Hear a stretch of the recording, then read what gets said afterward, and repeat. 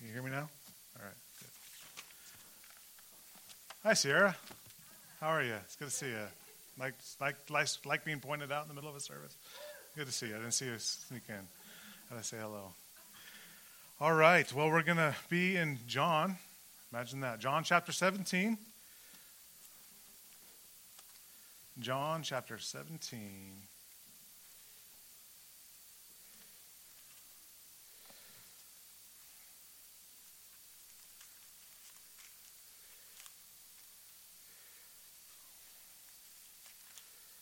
All right. This is Christ's high priestly prayer.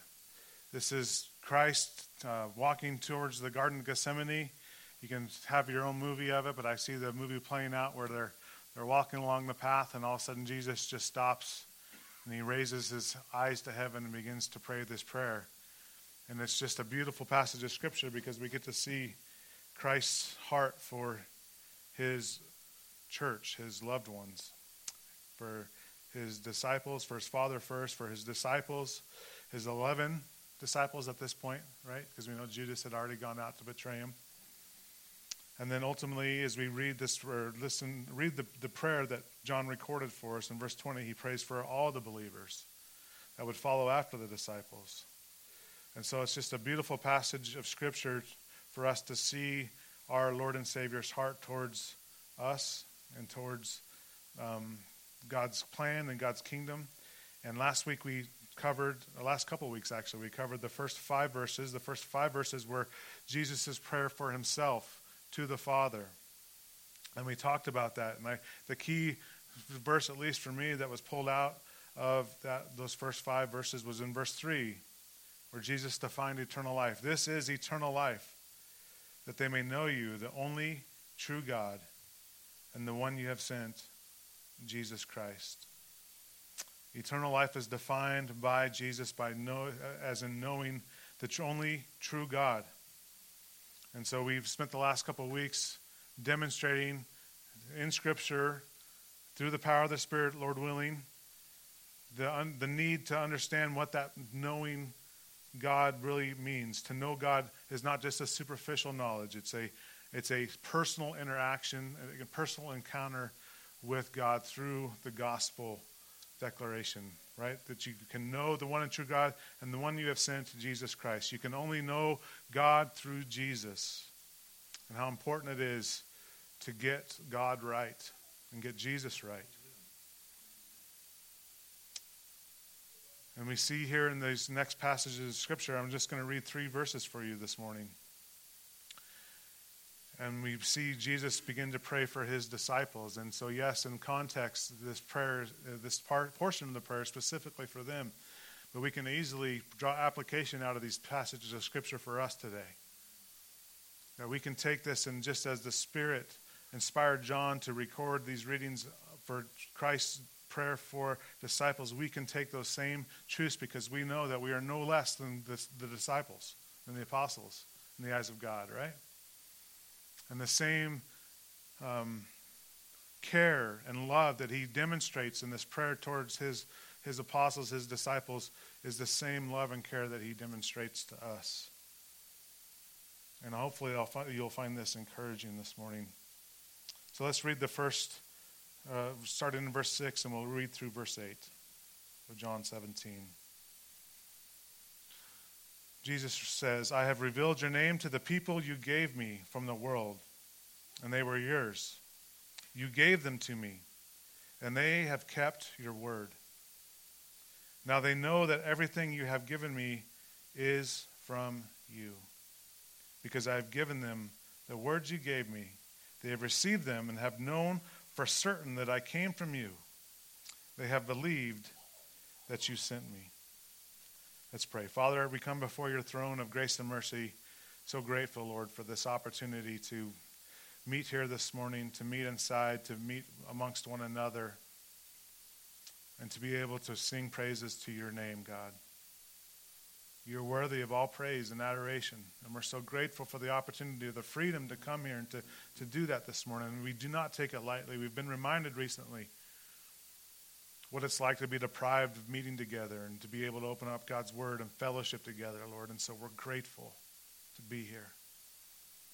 And we pray this morning, God, that you would use this time to draw us near to you, that your Spirit would do a work in our hearts, Lord. That we're here not just to do church, but to worship you. And as earlier we did in song, now we worship you through the studying and the preaching of your word. We ask that you would do a work for our good and for your glory. We ask it in the name of Jesus. Amen. All right, so we have just a few passages of Scripture. You guys are thinking, we're never going to get through John, right? We're doing 3 verses at a time. That's all right. I thought it would be good to pause here and just look at these 3 passages and just see what I see as just the natural flow of what it means. We're talking about eternal life, and eternal life is to know God. And we talked last week about how we have to know God's holiness to really truly understand why Jesus had to come to save us from our unholiness and our sinfulness. And unless we see the eyes or see the how God has revealed himself as holy and set apart, we really don't see the need for Jesus. And so to know God is to have an interaction with him at that encounter, at that point where you understand your need for Jesus, that you cannot work your way in your own righteousness to a relationship with God. If you're good enough, long enough, he'll finally accept you. All that is out the window. We know that he is holy and our righteousness is as filthy rags, and that's why Jesus had to come. God in the flesh come to die on our account, to take that punishment on our account, so therefore those who would believe and receive the good news that Jesus came to die for you would receive eternal life. And unless you have that encounter, that personal encounter, it's not in a system of religion, it's not in the Southern Baptist system, it's none of that. It's a personal encounter with the gospel message, the need and understanding with the conviction of the Spirit that you need Jesus to save you, to reconcile to your God. And so this knowledge goes far beyond head knowledge. We talked last week about how there's probably many a theologian that can spout many wondrous and intellectual things about God that are found in his word, but yet had not encountered Jesus in a personal way. I shared last night that I have pastors from the Bible Belt, and their main fear is that they look at people that have been going to their church their entire lives because their mama and their granddaddy went to that same church, and yet they fear and wonder if those people have had a true encounter with Jesus. Just because they're going to church doesn't mean they've had that encounter with Jesus. It's a belief that produces a living faith. And that's what Jesus presents to the Father in this prayer. He says, and we see this natural flow of what it is to have this believing faith, this active faith, this living faith. There's a sequence that goes on that we should all examine, right? Paul says in 2 Corinthians 13, I believe, he says we need to examine ourselves whether or not we're in the faith. Not saying that we can lose our salvation, but have we truly encountered Jesus in this way, this saving way? We need to be willing to examine ourselves and make sure that that is the case. And it's also, this passage of Scripture is a good sequence that we should pursue with others outside of the walls of this church. That when we witness and give the gospel, the good news of Jesus Christ, that there's these elements that are found in this prayer as Jesus presents the disciples back to the Father, that we should pursue for those that we are attempting to disciple and witness to. If you remember, John wrote this gospel. He says in John chapter 20, he says, I wrote these things that you might believe that Jesus is the Christ, the Son of the living God. And by believing, you may have eternal life. That's what we're here for. I don't know if you noticed or not, but this world is spinning out of control. There's so much darkness, so much evil abounding. And I'm sorry, no political system's going to fix it. No social movement's going to fix it. No government policy, no in particular leader is going to fix it. Only the gospel of Jesus Christ can heal the brokenness and the darkness that is found in this world. And we, church, are the light that God desires to use in this dark world. And so what is this sequence that we should examine ourselves with? Yes, I've encountered this with the Lord. And then as we attempt to disciple and witness and bring others into a saving knowledge of Jesus, this is a good pattern for us to follow as well. And so the first part of this sequence we find in verse 8, if you'll go there with me. Jesus presents his disciples to him, begins to pray for them. And he says, the first thing he does is he gave them in his earthly ministry the word of God, God's word. Because I have given them the words you gave me. So Jesus comes in his earthly ministry. He reflects God's goodness and image and provides truth that is found only from the Father. He says, if you've seen me, you've seen the Father, right? He's given them the words of life. And these disciples have believed what he has given them. They understand him to be the Messiah, the promised Messiah. Yes, we look at the disciples and know that they're still a little confused as to what that means. But they've proclaimed with their own lips, yes, you are the Son of God, the Messiah. And so Jesus says, look, Father, I've given them the words you gave me. And so that's the first part of the sequence is when we go out into this world, right? It's not a slick sales pitch. It's not some system to be able to convince people to accept Jesus. We give them the words of life. Those who are outside these walls who do not know Jesus are suffering in brokenness and darkness. These are the words of light that we have, and we must, as a church, be willing to go out and give them the word of God, the gospel, the good news. As did Jesus with his disciples. I've given them the word, and the next part of the sequence is they received it. They received the word. Verse 8, they have received them, the words, right, and have known for certain that I came from you. So we can go out and we can give the word of God as much as we want, but unless the hearer receives the word, receives it not just let's go one in ear and out the other, unless they receive it as truth and they see their need, it's all for naught. And as we saw in John 16, it's up to the Spirit, right? We give them the word, we cast the seed, but it's the Spirit of God who draws them and convicts them of their need for Jesus. And for someone who has a saving relationship, who knows God through Jesus Christ, receives the words. How many times have you gave someone the gospel and they're like looking at the ceiling like, how long is this going to take, you know? They're just not receiving it. They don't see the need. But that's not our responsibility. Our responsibility is to give them the word. But a true follower will receive that, and they will see that Jesus certainly has come from God. Have we not seen time and time again John demonstrating the deity of Christ and how important it is for those who are in need of Jesus to see him not as just a good teacher, not as just one of many ways to get to God, but as God in the flesh who came to seek and to save the lost. Those I am statements again and again. I am the resurrection and the life. I am the way, the truth, and the life. No man comes to the Father except through me. All these different quotes that John records through the inspiration of the Spirit for us to see, allow us to see who Jesus truly is. And that warning in John 8 just haunts my mind again and again. Jesus says, I am from above. You are from beneath. I am not of this world. You are. And because you do not believe that I am he, you're still dead in your sins. Jesus says, these disciples that I'm praying for, these are those that have received the words that I've given them, and they know for certain that I come from you.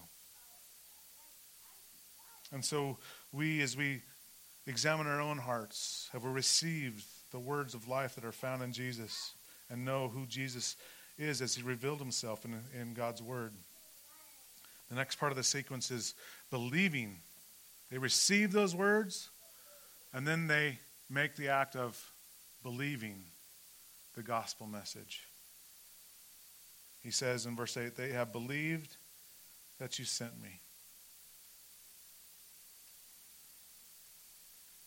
The gospel message is a message. It's a form of good news in which one must act on.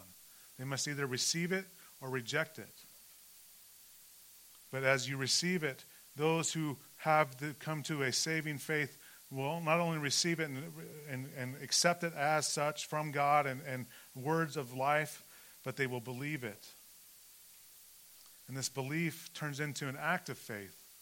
It's a living faith. When you believe and trust the gospel message, when you have that personal encounter with Jesus, when you see that there's no other way and that Jesus came from heaven to come to live the law perfectly for your account, not only to live the law perfectly, but then to go as the spotless Lamb of God, to die on the cross, to take the sin penalty that you deserve for your sin. He took that upon himself. As you see what Jesus has done and you believe and trust in that, the scriptures declare that the Holy Spirit does a spiritual work inside of us. It's a work of regeneration. It makes us born again. It gives us a new heart that pursues after God.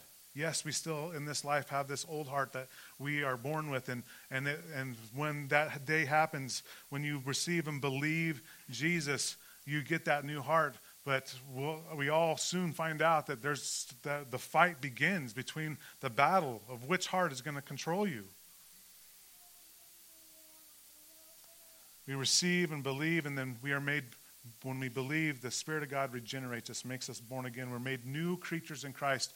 Our righteousness, our sinfulness no longer applies to our account because Jesus paid the penalty. And then instead, we receive Christ's righteousness. So when God looks down upon us, he does not see my sin time and time and time and mountains of sin. He sees Christ's righteousness. And you say it's too good to be true. And I would agree with you. It sounds way too good to be true. But yet it's truth. This is the good news. This is the gospel of grace. This is God's unmerited favor extended towards you in Jesus to demonstrate his love. So God is just and holy, as we've been discussing those last couple weeks. But yet God is love. And it's only at the cross where God's justice and holiness is reconciled with God's love. Because both are put on display. God justly punishes Jesus for us, but yet extends his love towards us and providing a means of reconciliation and receiving Christ's righteousness. So as we give the word, we're hoping and praying that they would receive it as truth. We're hoping and praying they'd go, well, I think that, right? You're like, oh, they're not receiving it. And then every once in a while, the Lord will allow you to give the words of the good news. See that person receive it, and then they turn and believe. They turn away and abandon all hope in anything else, but believe and trust in Jesus Christ alone. Which leads to eternal life. Begins a relationship with our Father as our Father and our God. Not as just judging, but yet a loving Father. Christ has purchased this for all who believe. This belief is a transaction, but it produces this living faith. It's a faith that is alive, as James would say. He says, do you want to show me your works by your faith? I'll show you my faith by my works. Faith comes first. This living faith produces works. Ephesians 2, 8, 9, and 10, we quote it all the time. For by grace are you saved through faith, and not of yourselves. It is the gift of God, not of works, lest any man should boast. And it goes on in verse 10, we stop there, but it goes on to say, so you are then therefore called into good works for which you are made. It's a living faith that produces works through the power of the Spirit. And this is what Jesus is praying back to the Father, saying, look, these disciples which you have given me, this is the characteristics that they have in their life. He's not showing, oh, this guy's really good, and this guy worked really hard here. He's demonstrating to the Father that they have been given the word, received the word, and believed the word, and that belief has caused an act of faith, a living faith.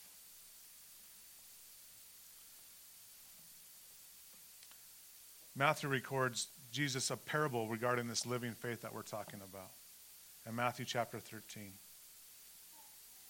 He gives this parable to try to demonstrate what happens when we give the word, when the word is given. It's called the parable of the sower. Matthew 13, verses 1 through 9 say this. And on that day Jesus went out to the house and was sitting by the sea, and such large crowds gathered around him that he got into a boat and sat down. And while the whole crowd stood on the shore, then he told them many things in parables, saying, consider the sower who went out to sow. So I think we all know what we're talking about here, right? A farmer or someone grabbing some seed to sow the seed into the ground. And he says, as he sowed in verse 4, some seed fell along the path. So as he's walking some seed fell along the path, and the birds came and devoured them. And verse 5, and the seed fell on rocky ground where it didn't have much soil, and it grew up quickly, since the soil wasn't deep. But when the sun came up, it was scorched, and since it had no root, it withered away. Other seed fell among the thorns, and the thorns came up and choked it.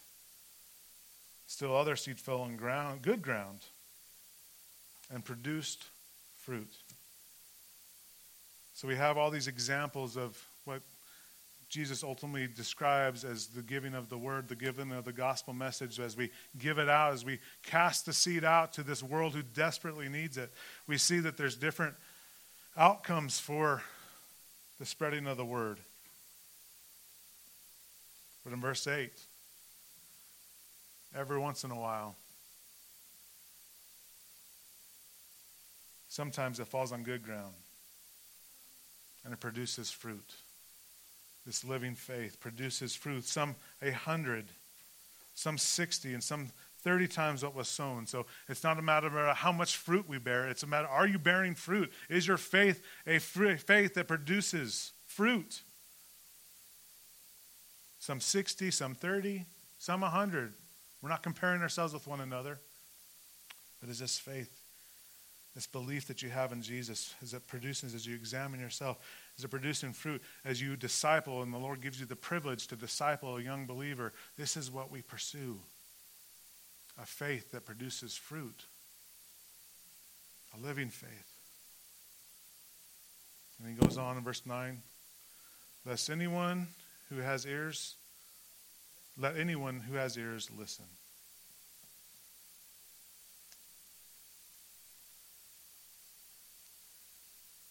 The only way in which this world and those in this world, the loved ones that we have around us, can be conformed and changed for the better, be changed to look like Jesus, is through this gospel message, to give the word, to give the good news, in the hopes that the Spirit would draw them and convict that person to receive and believe the gospel message. So that as they do so, that they would receive this regeneration, this being born from above, born again, so that the Spirit would then indwell the heart of that person and begin this Christian walk that we call the Christian walk.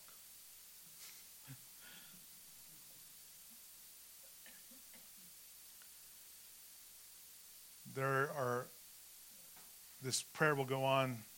Jesus will begin to pray that the Father would sanctify, would set apart his disciples and those who would follow after him, that they would be, although remain in the world, that they would be set apart from the world, that they would be out, although in the world, out of the world. This is our Lord's desire for us, is that although we're in this world, He's, Father, keep them from the world, keep them from the evil one. These are all things that all of humanity needs. But it doesn't happen. There's no reform program. There's no political system that's going to make people turn good outside of the gospel of Jesus Christ. We have the gospel. We have the light. We have the transforming message that can bring light into darkness. And as this prayer is prayed for the disciples, it is no doubt prayed for us. That as we receive and believe in this faith that we have in Jesus turns into a living faith that produces fruit for the love of humanity around us. This fruit isn't for us to be able to count when we're up in heaven, right? The fruit that we can go out are those that we love. The fruit that we can demonstrate to those around us is a means in which they can receive this good news, the gospel message of Jesus, and forever be changed and have eternal life. But this is a great just demonstration of what true belief looks like. The word is given, the word is received, and is believed. And it's my prayer that the Lord will allow us to use his word in our community, that we can give the word, and that through the power of the Spirit, many would receive and believe, so that their faith, that belief, would turn into a living faith that produces fruit. I pray that this morning that you can examine your heart and know that this has been a reality in your life, that this relationship that you have, this understanding of who Jesus is and what he's done for you, is something that reflects this receiving and believing that's transformed some type of fruit in your heart, that you've seen that. And if it's not the case, I pray today would be the day when you abandon all hope in other systems or other things or other religions and place your faith in Christ alone. It is only through him that you can be reconciled and be transformed into God's image. It is only through him that this world that we live in can reflect God's goodness and holiness and righteousness that he certainly intended for this creation. And he's kept us here. He's kept us in the world to be the light. And it's my prayer that we will answer the call and be the light. Let's pray. Father, we love you. We're thankful, God, for this time. We're thankful for your word, Lord. I just remember what life is like without having knowledge of you and a revelation of who you are and what life is all for. And so I'm so grateful that you've given us your preserved word, Lord, your inspired word. And how in that word we can have relationship with you and be reconciled to you and have this faith that is a abounding faith that produces fruit, Lord, through your working. And so we're just so grateful. Salvation is such a gift, God. Thank you. And Lord, I ask for myself and for those under the sound of my preaching, Lord, that you would allow us just to spend some time being thankful for what you've done. And in that thankfulness, Lord, that your Spirit would stir in our hearts that the need to go out and share your love for others. For your sake, we ask these things. And we ask in the name of Jesus. Amen. Brother Jim?